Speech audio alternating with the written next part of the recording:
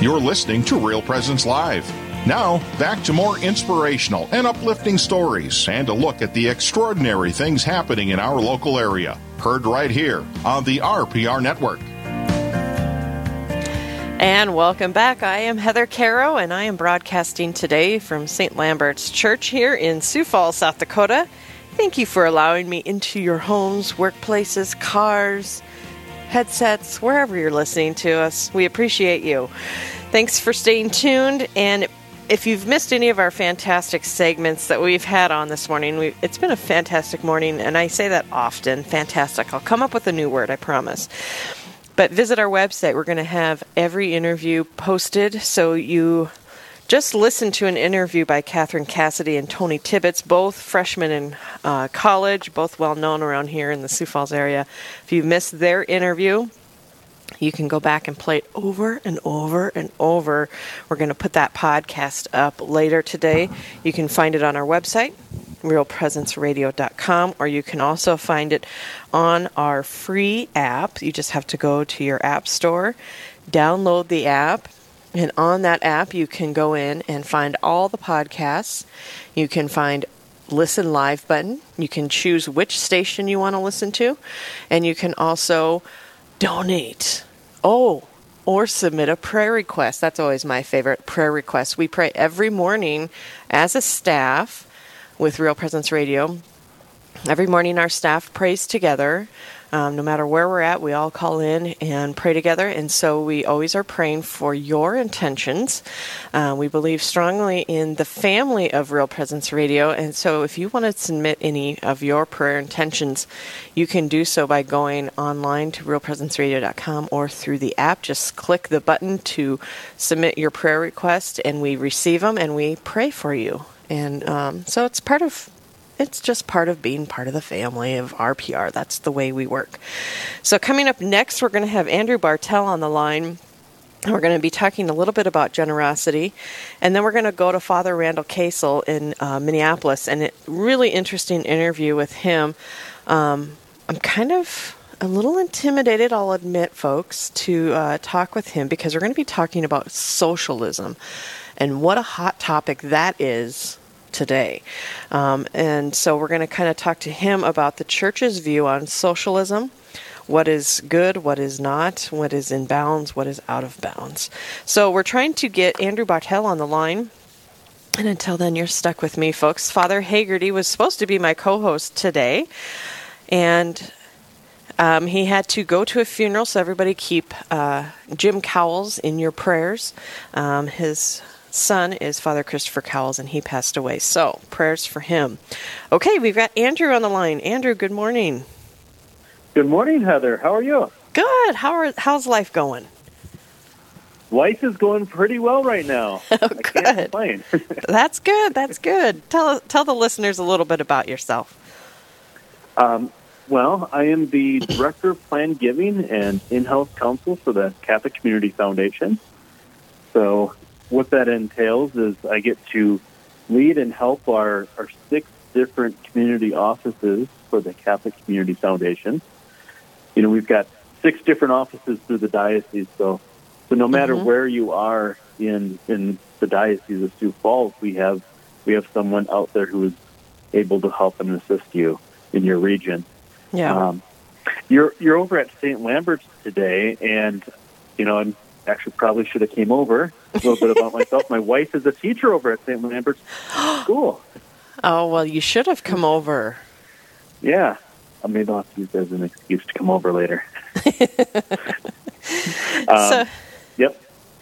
So you guys have been married how many years now?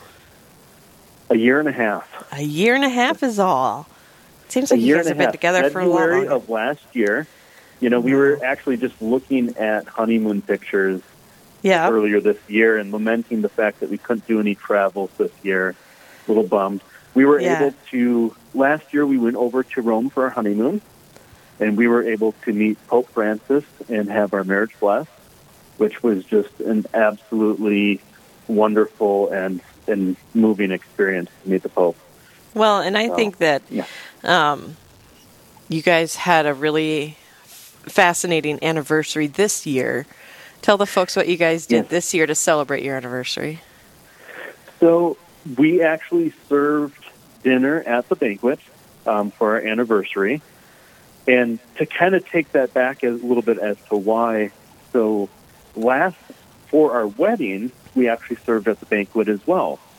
When we were kind of prepping for our wedding and you're looking at how much things cost, and you're just like, there is just so much good that you could do with what you end up spending at a wedding and the amount of money that goes into it.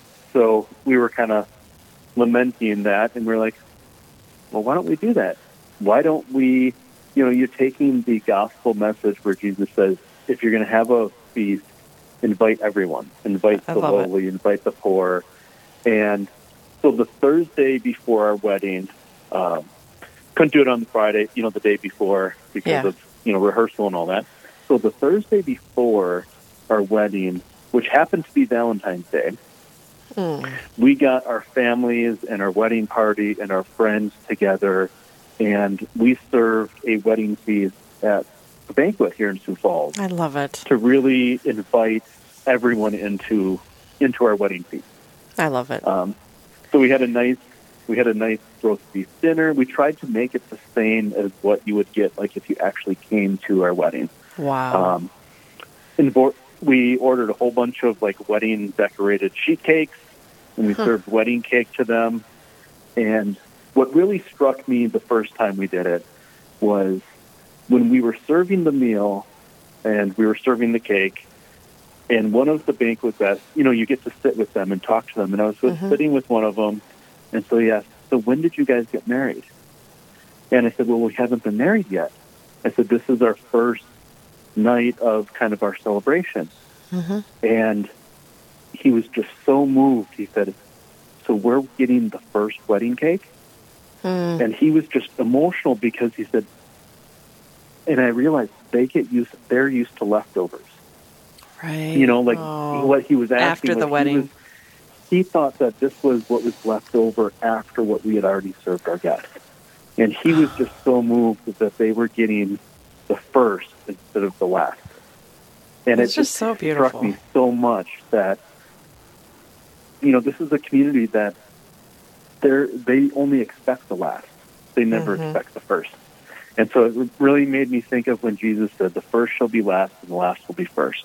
And so we have to treat, people in our community who are often, left being the last as to being the first. We should look at them not as the leftovers, but as the first people that we need to take care of. Wow. So, I just love that message. And we haven't really gotten into exactly why you're on here, but I think that God is kind of leading us down this path because you were going to be talking about how we need to be generous, and you have given an example of how to be generous. What are some other ways, real quick, people can be generous? When we look at generosity in the church, it's, society is always telling us that we think of gifts as, we buy things to be, impress other people. We're generous and we give Christmas presents to people.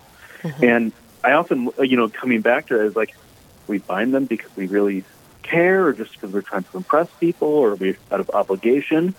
But when we're looking at generosity, like from a Catholic perspective, it's a giving of yourself without expectation, without other motives, without expecting anything in return. I think that's the big thing is like, oftentimes, gifts, I gave them a gift or I sent them a Christmas card. They didn't send me one.